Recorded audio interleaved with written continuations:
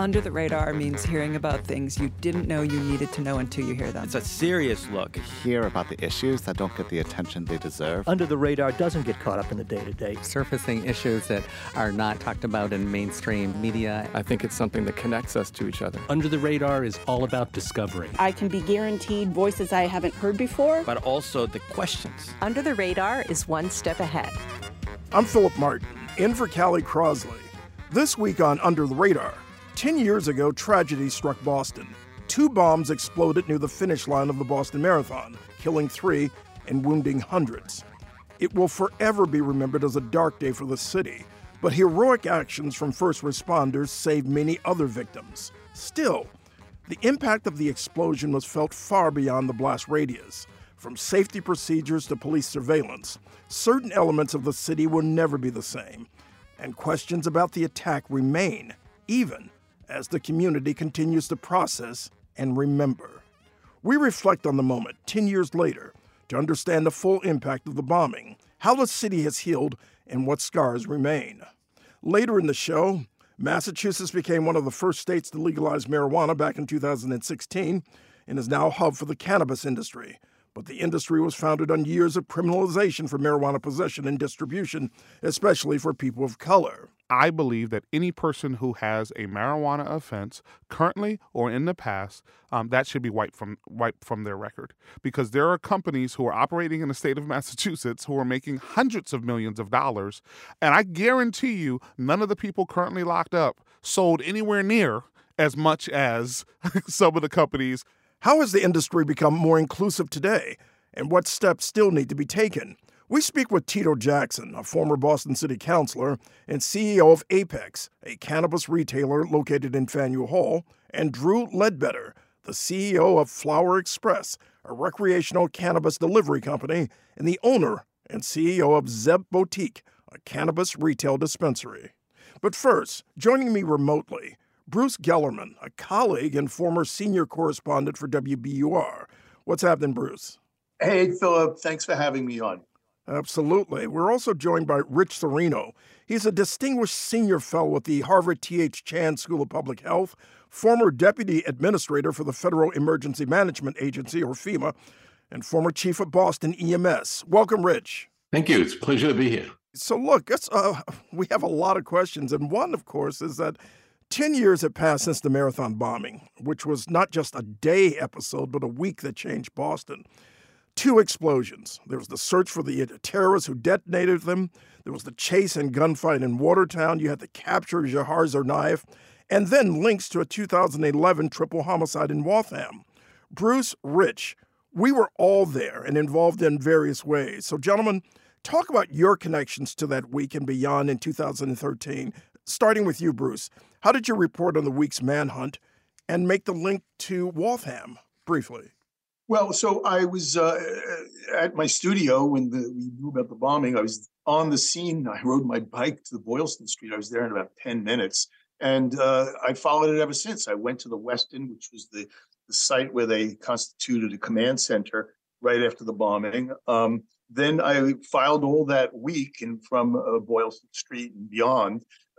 I live in Watertown. So the night of the hijacking, the carjacking, I got a call from my editor. I had just filed, went to sleep, and got a call from my editor saying, there's something going on in Watertown. Can you cover it? I jumped out of bed, and it was on the scene almost right where near the boat was found 18 hours later. Jahar was found in the boat, and I walked to almost to Laurel Street where the bombs had been, and the fighting had happened. So I was there. I kind of eyewitnessed it almost. And that's true for you too, Rich. You were at the time with FEMA. And what did you experience?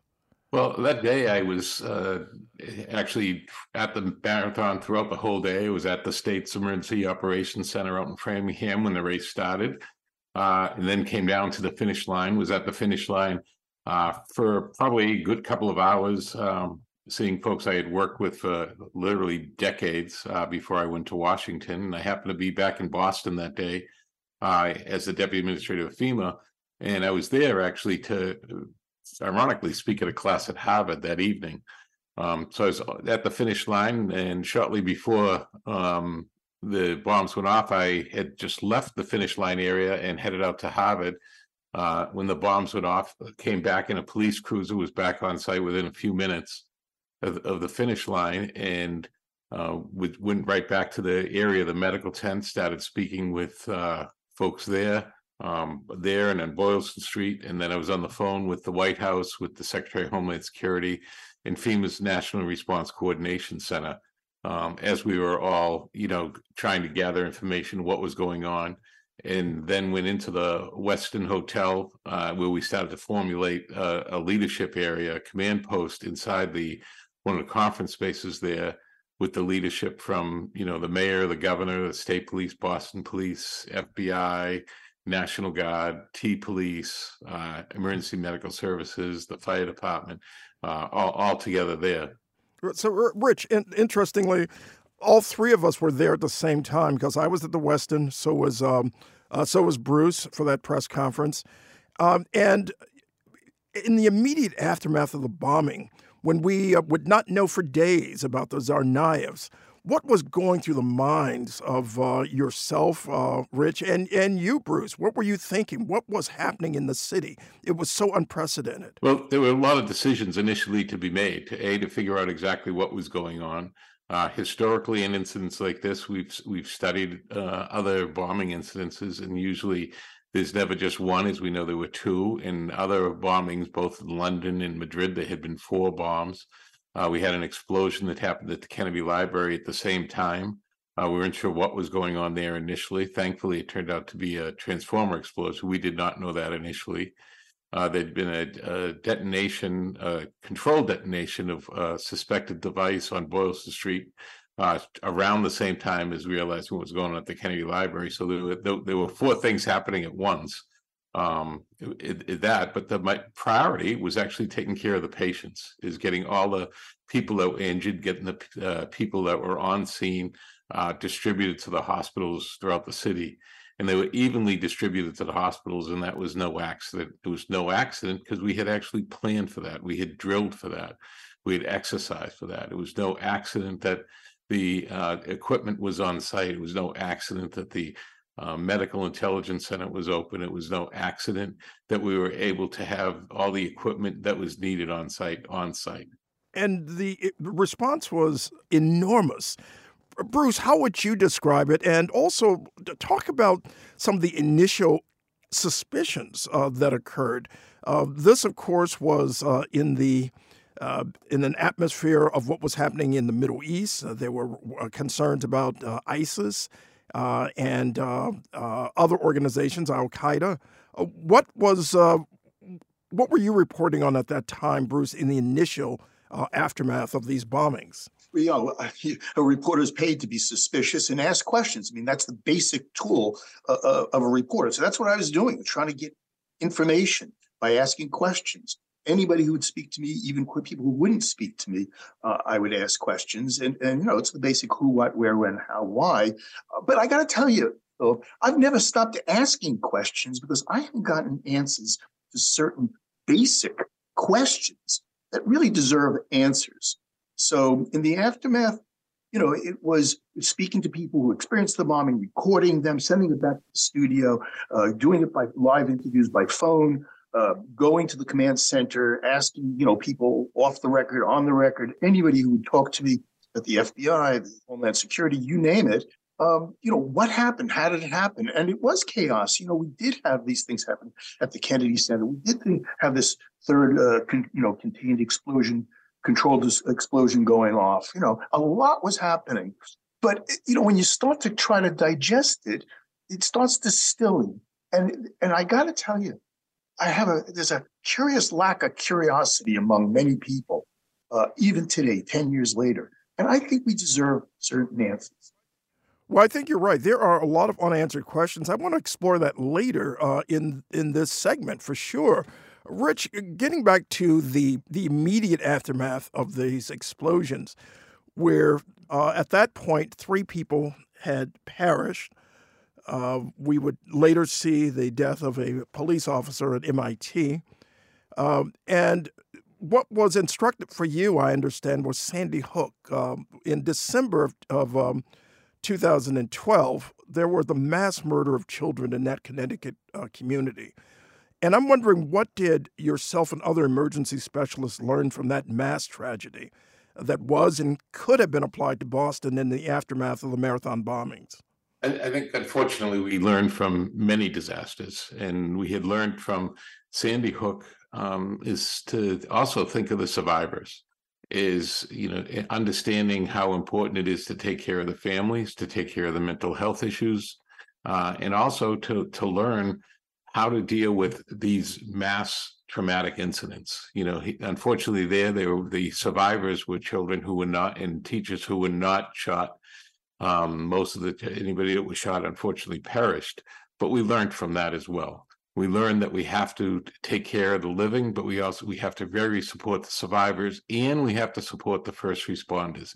The mental health issues after incidents like this are very significant, and how we take care of the first responders, how we take care of the families, and how we take care of the community is all really important as well. Well, gentlemen, let's build up to what happened after the bombings. Let's talk about Tuesday and Wednesday into Thursday. There was a lot of, at that point, video taped evidence. There was a lot of surveillance cameras being looked at, photographs, tips from coming in from folks around the city who may have seen something. And then we'd get Thursday, of course, where the two suspects are finally identified, later leading to an initial gunfight in Watertown. One of the more curious questions, and I know it's one that Bruce has raised, is about the crossfire, quote unquote, that occurred in Watertown. Bruce, Rich, an initial story about this nearly fatal wounding of an MBTA transit police officer named Richard Donahue in Watertown. It was originally described as something that occurred during a firefight with the Tsarnaevs. But we quickly learned that it was a made-up story of heroics. I'm wondering about the Donahue aspect of this. Donahue was injured by friendly fire, and it could have been worse. Rich, my first question is to you, actually. How much worse could it have been? Well, I think, unfortunately, we lost, Sergeant Donahue, he was severely injured. It could have been worse. We had lost Officer Collier. We had also lost, unfortunately, a year later, Officer Simmons from the Boston Police Department for injuries he received that evening. But one of the things we have to do is learn how we respond in the future. And what we learned from this is to, different area agencies responding in without control, and having people from other agencies report in. Boston Police, State Police, Watertown Police were all communicating with each other. It's when other agencies come in. And so what we've learned is how to make sure that people are able to communicate between all the different departments as they respond into incidents such as the marathon or the aftermath of the marathon, and other incidences as well. Richard, you're referring to the massive police deployment where folks were coming in from as far away as Connecticut and New Hampshire without being called. Right. There was a large police presence. Some were called, specialty units were called in, but there are a lot that weren't called in, and how to control those and how to communicate with those. And thankfully, in the last 10 years, a lot of progress has been made on how we communicate with outside agencies that come into a city or into a jurisdiction, wherever it is, and how they communicate and how they train together. And Bruce, you've written about the shooting of Richard Donahue in Watertown.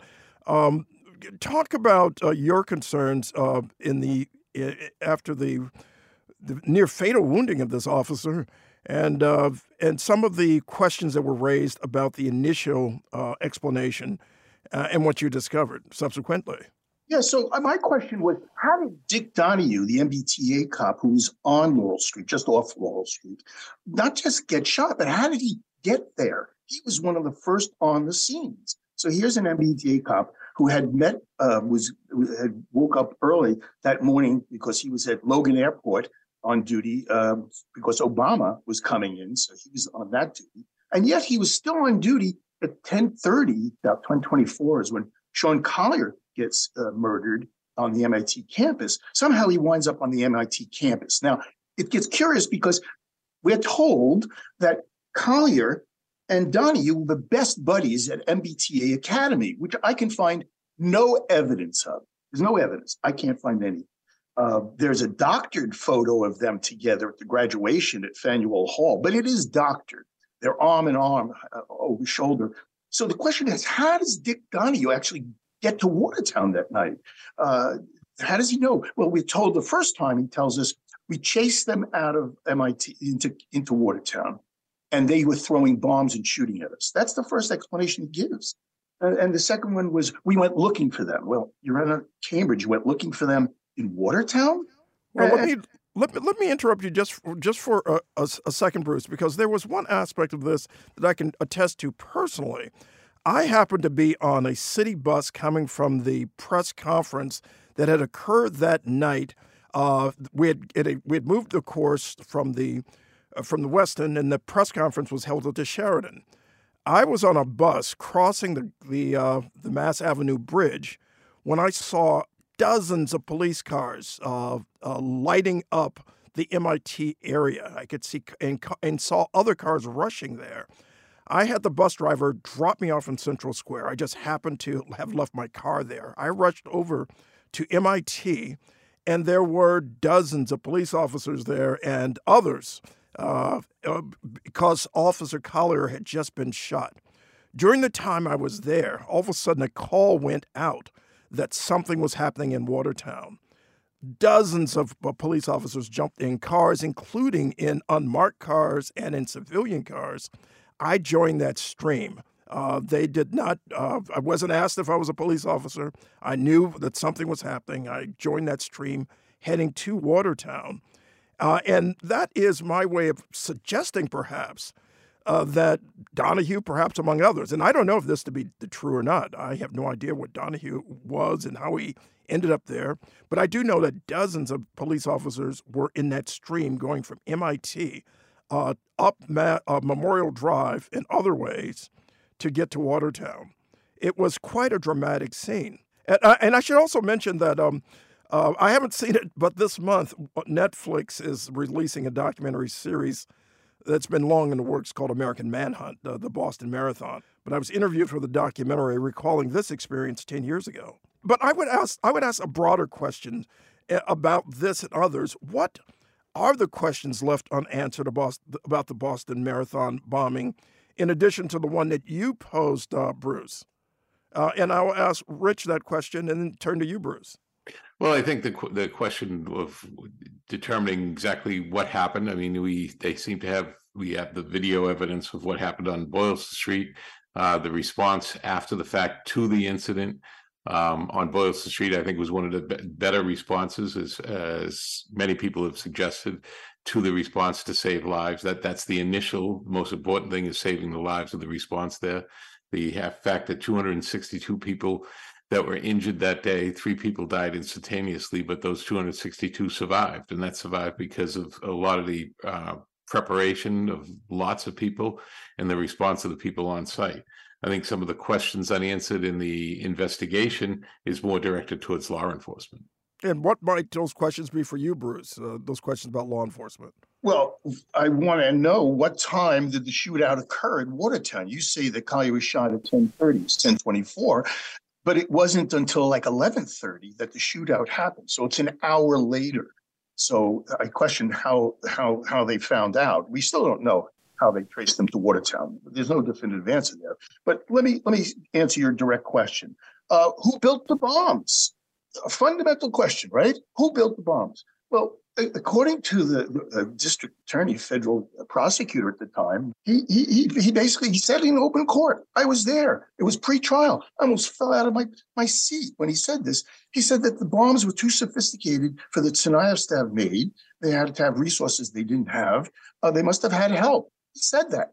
I remember that. I was in the courthouse too when that happened. You're absolutely correct. Yeah, so that's one. Two, they say in court that they had a forensic experts go to the house on Norfolk Street and they found residue of black powder from gunpowder, from pyrotech, basically fireworks. Well, that's not true. For a couple of reasons. We know that because the amount you would get from these devices is so minute, and they don't explode, they burn. So they don't know who made the bombs. Till this day, they don't know. And the case they made in court was really, really, really, I would generously call it storytelling. So these are some of the questions that you have, Bruce, and it's questions that will not certainly be solved in this segment, but it's some of the questions that I think others are still asking as well. I want to return also, of course, to the human cost of this bombing. There, of course, has been attention paid to the victims and survivors, but perhaps not enough. Because and the reason I say that is you would hope that these lessons would be learned all over the country. And Rich, I'm wondering, in addition, you've learned from Sandy Hook, but what have other communities learned from Boston, the Boston Marathon bombing? That you raised a question about police deployment, you raised a question about communication. Do you think other communities around the country that have observed the aftermath of the bombing and what happened that day in the immediate aftermath of the bombing, what do you think they've learned? Well, I know a lot of people have learned because they have told us everything from the incidents that happened, the shootings and the bombings in Paris. There was actually a year after that, there was a forum held in Boston with Paris and Boston to learn from both incidents. And during that time, they had specifically said that they had learned from some of the articles, both in the medical and the response journal, of how to respond and how to treat people. And they said that saved lives there. We also know that the use of tourniquets that happened that day has saved lives. In fact, prior to the 2013, the Red Cross and many other agencies were teaching not to use tourniquets. In Boston, thanks to Dr. Erwin Hirsch and others, we had always used tourniquets. After the incident, both in Sandy Hook with Dr. Lenworth Jacobs, who started paramedicine in Boston and was in Hartford running a trauma system there. And he was very involved, unfortunately, in what happened in Sandy Hook. And both of us had been friends and colleagues for years. And we realized that we have an opportunity to educate people. And we actually started a program, eventually called Stop the Bleed. That's the use of tourniquets to train people how to use tourniquets, not just police, fire, EMS, first responders, but the civilians. And training went on this past weekend in the city of Boston to give out tourniquets to everybody. And that's a direct relation from what we learned at the marathon. And we learned this in Iraq and Afghanistan with that data, but also what we saw during the marathon changed how people think about it in this country that now has literally saved thousands of lives. We've also learned about the mental health issues of how to take care of people. One of the survivors from the marathon, Dave Fortier, along with other survivors, started a group called One World Strong that helps survivors from other incidents. And one of the first groups they reached out to and worked with was, unfortunately, the survivors from Sandy Hook. But they have literally gone around the world to help survivors, peers helping peers after a disaster. And at Harvard, at the National Preparedness Leadership Initiative, they studied the leadership of response to the marathon and what that really meant, and developed what they call swarm leadership, the response to the marathon. That 5 things happen that people now use literally around the world in response to major incidents. And those simply are unity of mission, the first one, which is saving lives, the generosity of spirit in action, watching the community and others, how they helped each other. People able to stay in their lanes, but at the same time, help others succeed, making sure that, people who needed help got help on both the day on Monday, the marathon, and throughout the week. And also no ego, no blame. People having, in tough circumstances, people working together on not having the ego, not blaming each other. And then also having that foundation of trust and relationships, people who know each other, able to help each other through. And that swarm leadership developed by NPLI at Harvard, along with the use of tourniquets, along with the survivors helping survivors, One World Strong, is just, 3 of many different things that people have utilized, unfortunately, from the tragedy of the marathon to help us respond better to other incidents as well going forward.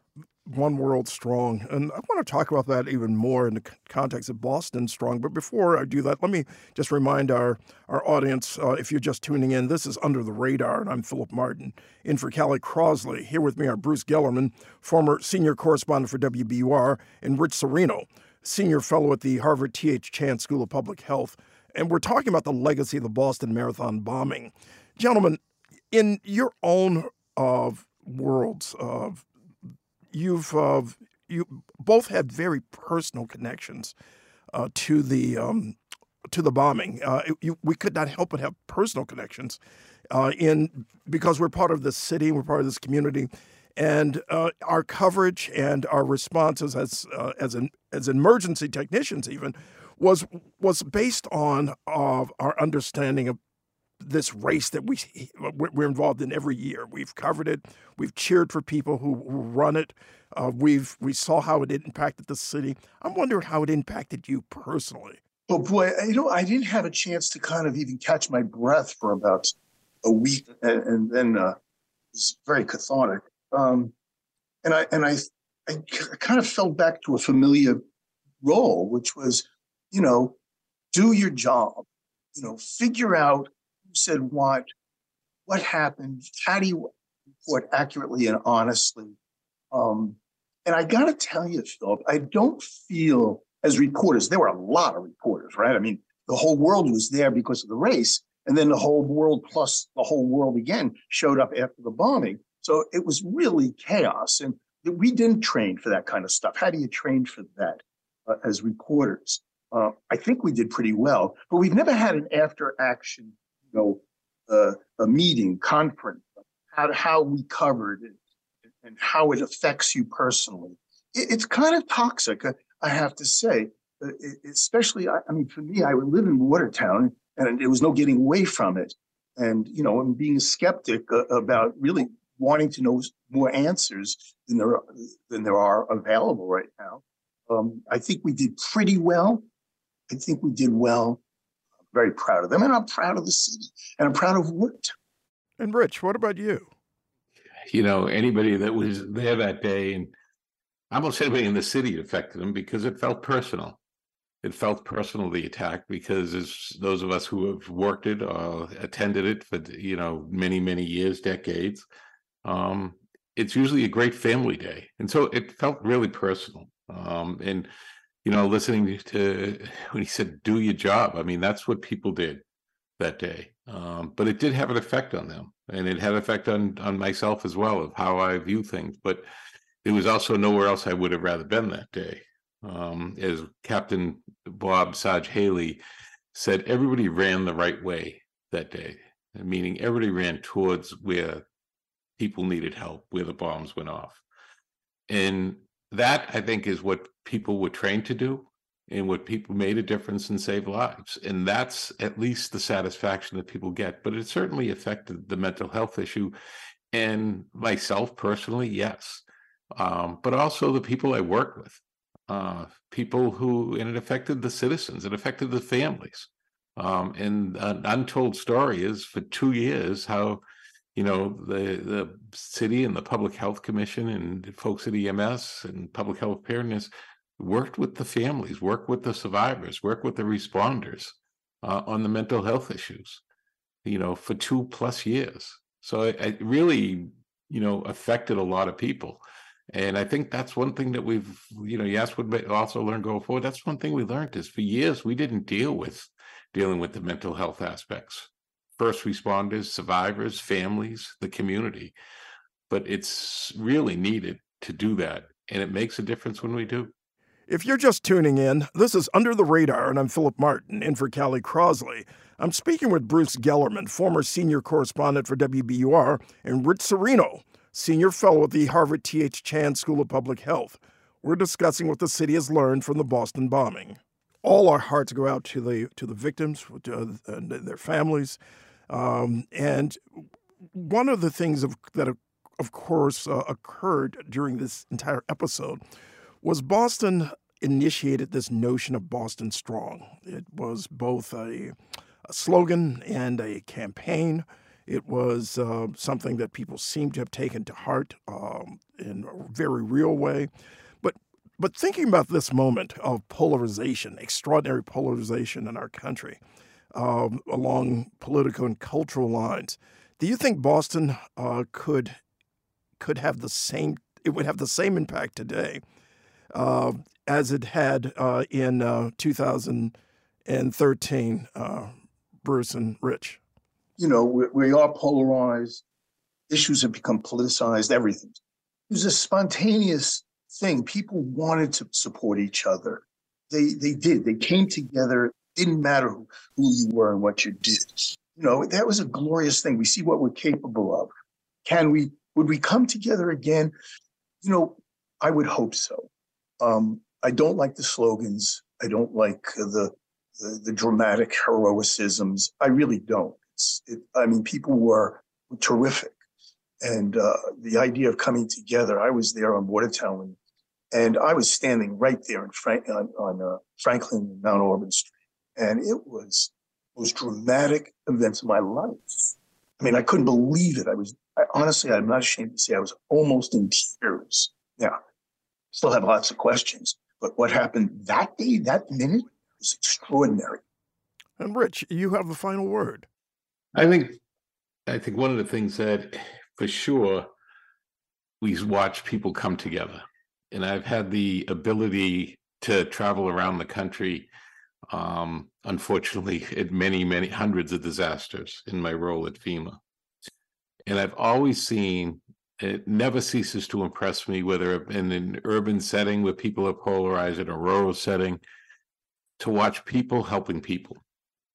And I've seen it, we saw it even recently in the most polarizing times, even in Florida when they had Hurricane Ian, and you watched, the governor of Florida and the president come together to help each other. We saw it during Hurricane Sandy when even in, Governor Christie and President Obama ended up hugging each other.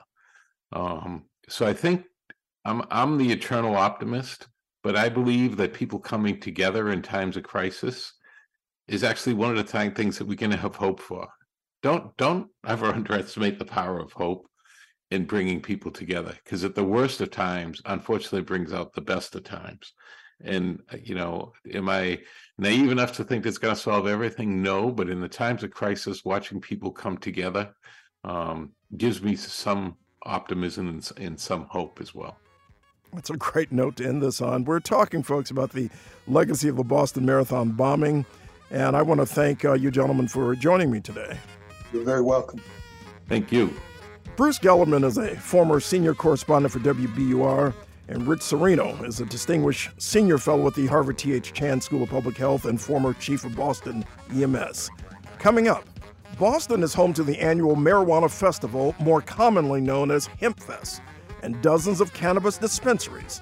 But the cannabis industry here was created on the criminalization of people buying and selling cannabis, especially people of color.